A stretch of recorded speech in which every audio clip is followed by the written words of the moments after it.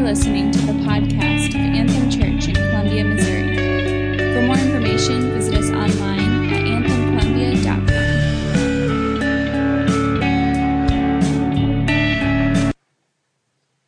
In the beginning, there was nothing. Nothing to hear, nothing to feel, nothing to see. Only emptiness and darkness and nothing. But God was there, and God had a wonderful plan.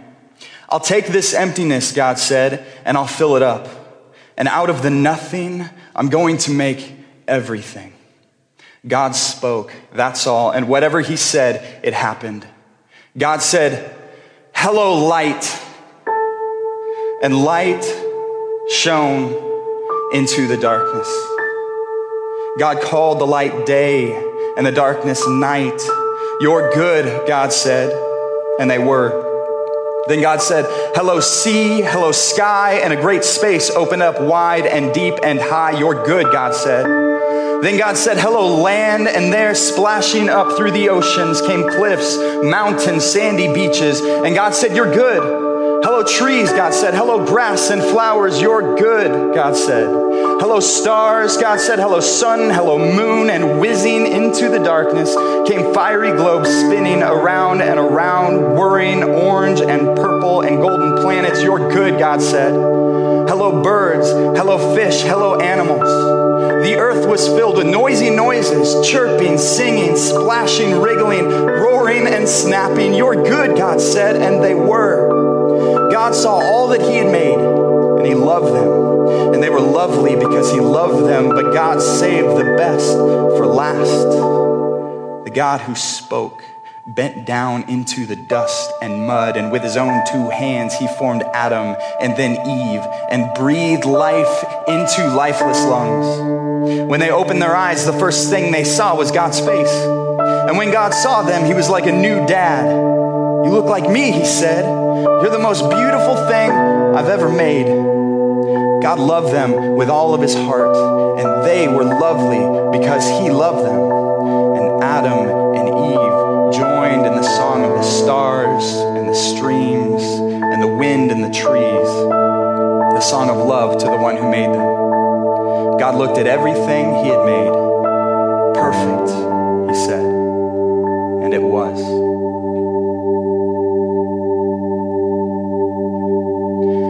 Adam and Eve lived happily together in their beautiful new home. And everything was perfect for a while until the day when everything went wrong.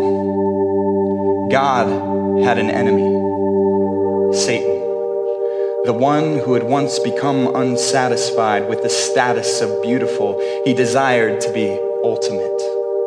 He grew proud and evil and full of hate until the day God sent him away. Now seething with anger and looking for a way to hurt God. He wanted to stop God's plan, stop this love story right there. So he disguised himself as a snake and waited. Now God had given Adam and Eve only one rule. Don't eat the fruit of that tree. Because if you do, you'll think you know everything. You'll stop trusting me, and then death and sadness and tears will come. You see, God knew if they ate the fruit, they would think they didn't need him. They would try and make themselves happy without him. But God knew there was no such thing as happiness without him, and life without him would be no life at all. As soon as the snake saw his chance, he slithered silently up to Eve. "Does God really love you?" the serpent whispered. "If he does, why won't he let you eat the nice, juicy, delicious fruit? Perhaps God doesn't want you to be happy." The snake's words hissed into her ears and sunk down deep into her heart like poison. And with the bite of forbidden fruit, a terrible lie came in and covered the truth. It would live on and never leave in every human heart, whispering to every one of God's children, "God doesn't love me." The perfect dream became a nightmare. And at that moment, God's voice rang through the air, "Adam, where are you?" The voice that had before caused them to run to him now sent them running from him in shame and shadows. "Adam, where are you?" "Hiding as one pointed to the other in anger and blame, a terrible pain came into the heart of God. His children hadn't just broken a rule, they had broken relationship with him. You see, sin had come into God's perfect world, and it would never leave. God's children would always be hiding in the dark. Their hearts would break and never work properly again. You will have to leave the garden now, God told his children, eyes full of tears. This is no longer your home. There's no place for you here. Before they left the garden, God whispered a promise, though, to Adam and Eve. It will not always be so. I will come to rescue you. And when I do, I'm going to do battle against the snake. I'll get rid of the sin and the dark and the sadness now consuming your hearts. I'm coming back to you. And he would. One day, God himself would come.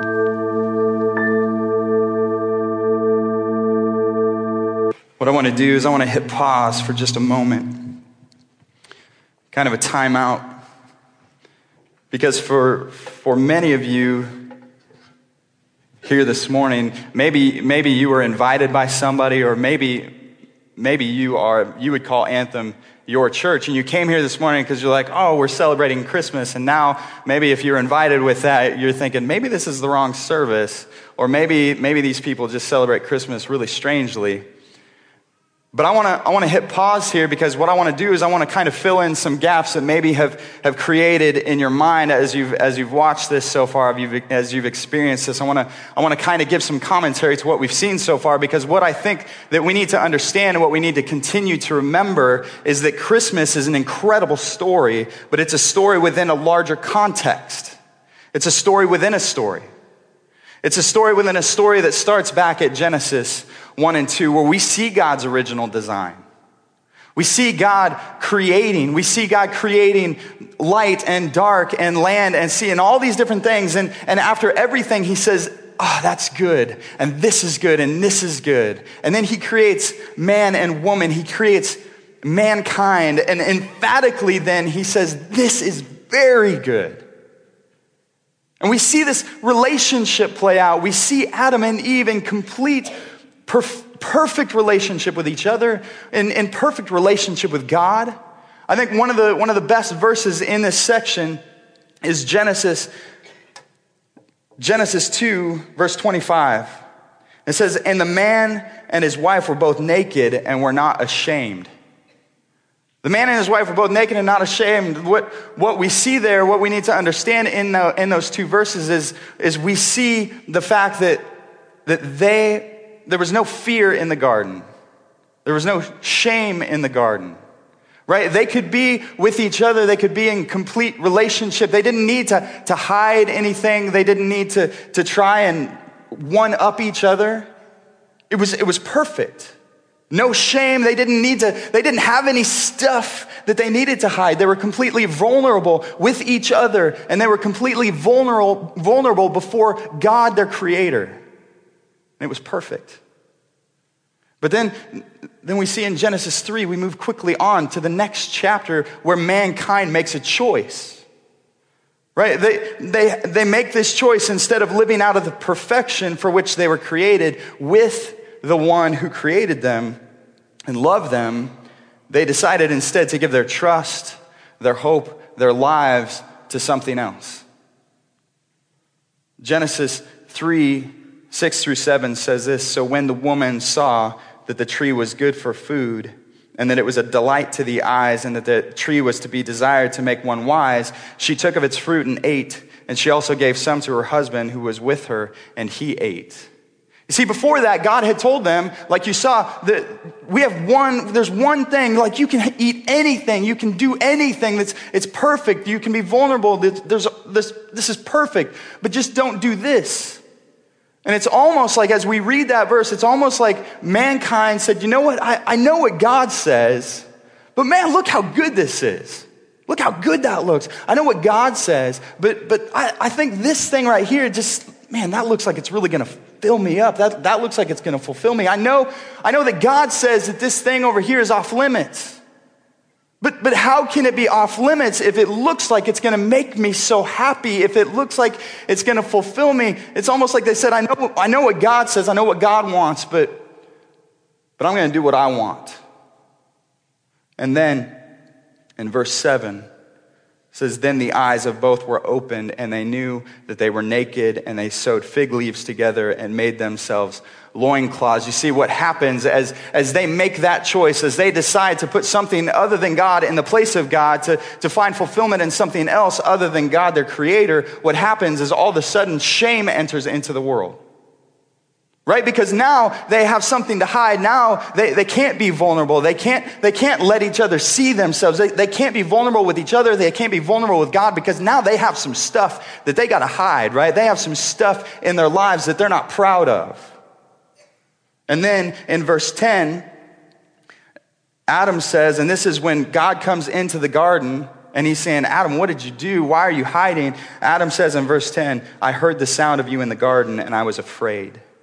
See, they go from being naked and unashamed. There's no fear. There's no shame. They're in perfect relationship with God, the one who made them, the one who loved them. Perfect relationship. They go from that to hiding and covering because now they can't be seen. Now they have some stuff. They have some things in their lives that they're not proud of, and fear and shame enter in, and they hide in that. Romans 1:21 says it this way. In the New Testament, it says, for although they knew God, they did not honor him as God or give thanks to him, but they became futile in their thinking and their foolish hearts were darkened. They knew God, but they didn't see God as one to be honored. They said, we know you, but we're going to do this. And the reason we hit pause here is because into this broken relationship, that's what sin is. It's broken relationship. It's saying, okay, I know you, but I want this thing. I'm going to put this over you. That's what sin is. We're going to push pause here because we all know what this looks like. And maybe you're saying, well, why? Why do we stop there? That seems like a poor place to pause everything. But we do it because we know what this feels like. We do it because ever since that day, this has been echoing throughout creation, and we see it all throughout the Old Testament, and we see it in our world today, don't we? You don't have to look very far to see this brokenness, to see this tension. We see it played out in the racism. We see it played out in the sexual abuse and exploitation of women. I mean, let's be honest. It seems like every day somebody else comes out who is authority in our culture, in our world, and it turns out that they have been exploiting women and other people. They've been using, we see this brokenness. We see it in bombings and shootings and terror attacks. We see it displayed every day on our computers, in social media. We have so much access. We see it every day on our smartphones. See, but it's not only out there. The brokenness doesn't just live out there. It lives in here as well, right? It lives in each and every one of us because, I mean, how many times have you heard somebody say, well, hey, lay off me. I'm only human, right? Because by definition, what it means to be human is it means to be broken. It means to be flawed. It means that I'm not a perfect person, right? We see marriages break. And people try and explain it away and say, well, it's probably for the best. We see people die. I mean, it's not only spiritually, but physically. We see people die, and then other people say things like, well, they're probably in a better place. Even though the majority, have you ever been in a place where it's like, do you really know that? Like the majority of the people who say that, it seems like they don't really know that. They just know that this brokenness is just wrong. They're trying to explain it away. They're trying to find a reprieve from it for just a few seconds, for just a little while. See, we live in this sin and this shame and this brokenness and this fear. And we all know what it feels like because Romans 3:10 says this, as it is written, none is righteous, not one. See, that means for a lot of people, they hear, when I'm a pastor, they think, well, you must be perfect. Right? You must have been born with a Bible in your hands. And guys, I want to tell you right now, my parents are here in the audience. They can tell you stories of my imperfection if you have a couple hours. See, I'm not perfect either. We all, the Bible says we have all sinned. We have all fallen short. We all feel this. And the worst part of it is we can do nothing to restore ourselves. See, in the same way, if a man were to commit adultery against his wife, or a wife were to cheat on her husband, right? That person who commits adultery, that person who cheats, they can do nothing to restore that relationship. You know what the Bible says? The Bible says that is what each and every one of us has done to God, with that relationship. And we can do nothing to restore that. In fact, Romans 6:23 says, "For the wages of sin is death." The wages, the thing that we deserve, the thing that we should get for what we've done is death. We stand condemned by our sin, by that broken relationship. And yet into this, insert Christmas. Right? Insert Christmas, and we all know the scenes of the season. I love Christmas. I love decorating for Christmas. I love setting up my nativity scene with my little baby Jesus in the manger and the wise men and the shepherds, even though that's not completely accurate, but it's Christmas. So, we have the wise men and the shepherds and the angels and the stars, and we have all of these things, but the question still remains, how does that impact the reality of this brokenness? How does that impact all this? How does that answer this? And I think that it answers this in places like Luke chapter 2, verses 10 through 11. In the New Testament, very beginning of the New Testament, in the story of Christmas, it says, "And the angel said to them, saying to the shepherds, 'Fear not, for behold, I bring you good news of great joy that will be for all the people. For unto you is born this day in the city of David a Savior, who is Christ the Lord.'" Who is Christ the Lord. That word Christ, it's not just Jesus' last name. That's what I used to think. I used to think Jesus Christ. That's what people say, right?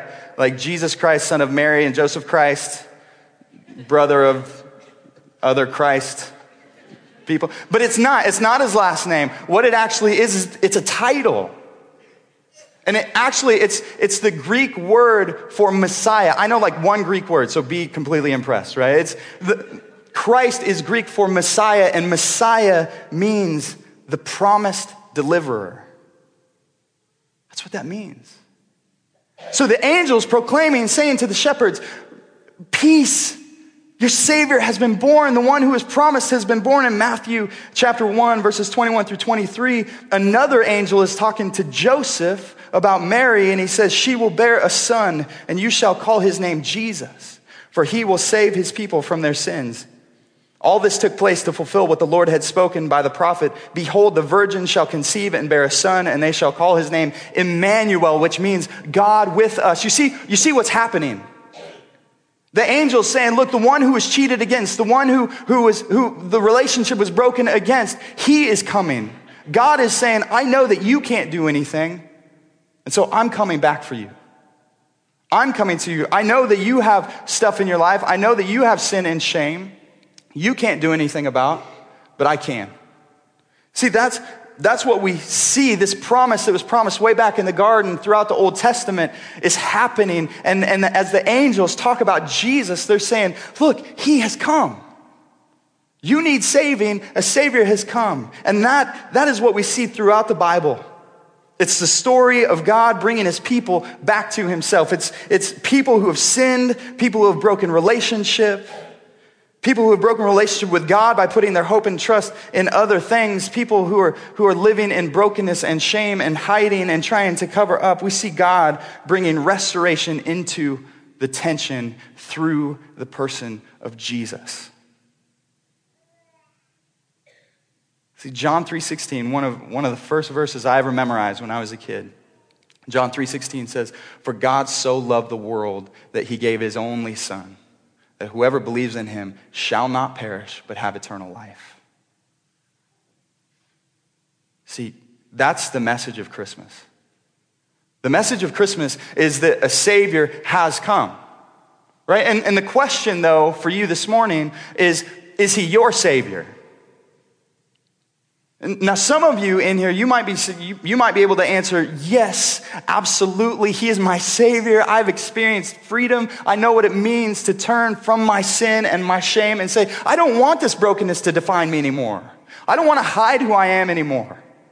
I want to come to God. I want to find freedom. You've experienced that. And for you, Christian, follower of Christ, for me, what I believe that we need to do this Christmas season is we need to continue to walk in the reality of that freedom.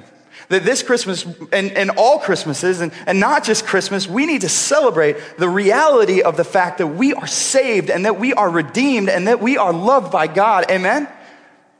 Yeah, I say amen sometimes because I get excited about this stuff, right?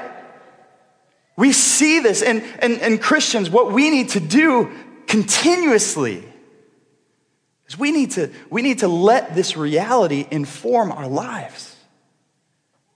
We need to live, we should live as loved people because that's who we are, because God has redeemed us.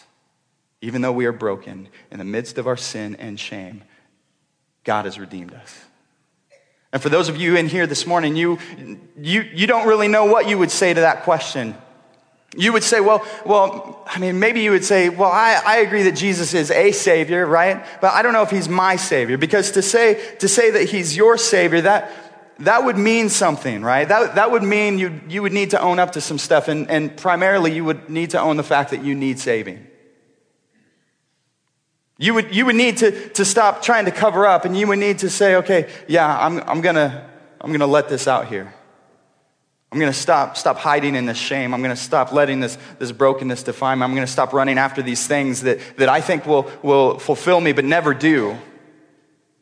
And for those of you who have never taken that step, you've never turned to God, my prayer for you this morning is that you would turn to God. That you would stop making excuses for your brokenness, that you would stop trying to cover up your sin. You might say, but I got some stuff, right? I got some stuff that I'm trying to hide, I'm not proud of. God knows that. My prayer for you is that you would stop trying to make excuses for that shame, for that sin, and that you would come to Him, that you would experience the freedom that only comes from seeking Jesus to forgive you of your sin, to know you in your shame, and that you would walk in that forgiveness that He has given.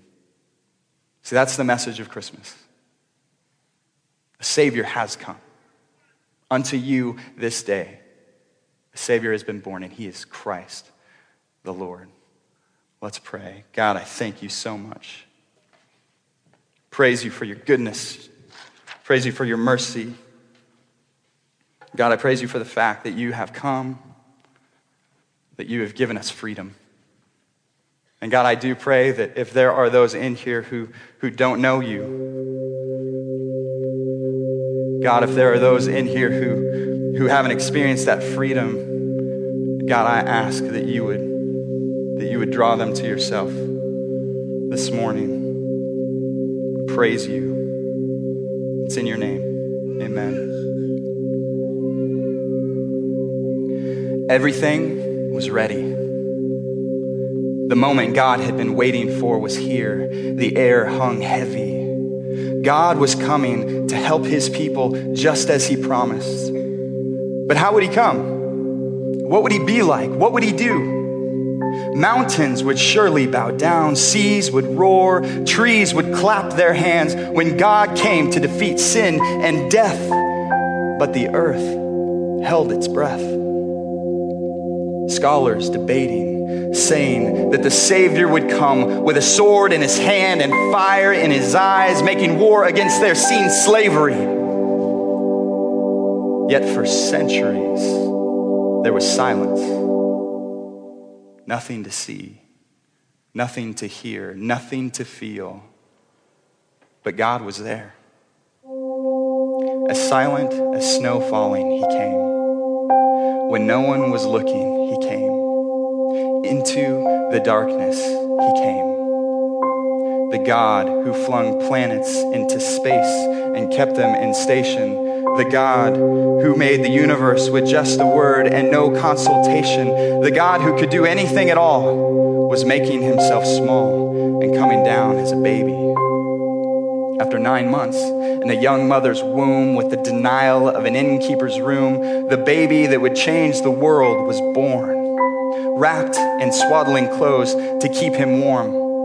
Deity didn't descend as royalty, but was born in a barn like a poor man's donkey.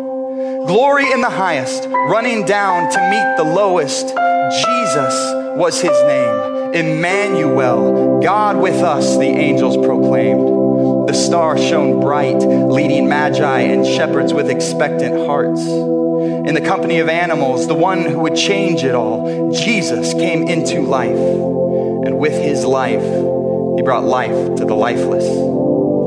Jesus would make blind people see, lame people walk, deaf people hear.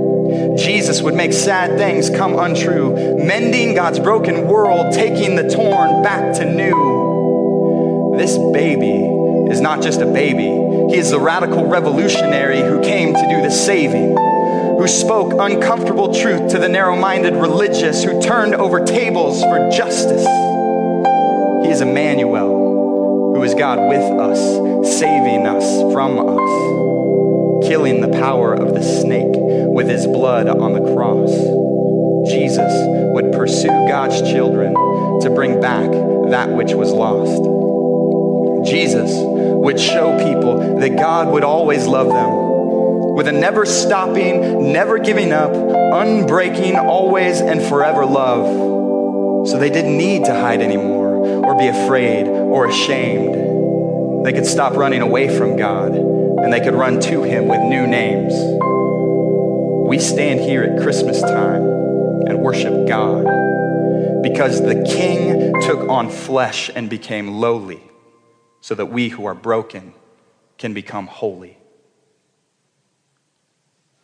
Oh, come, all ye faithful, joyful and triumphant. Oh, come ye to Bethlehem.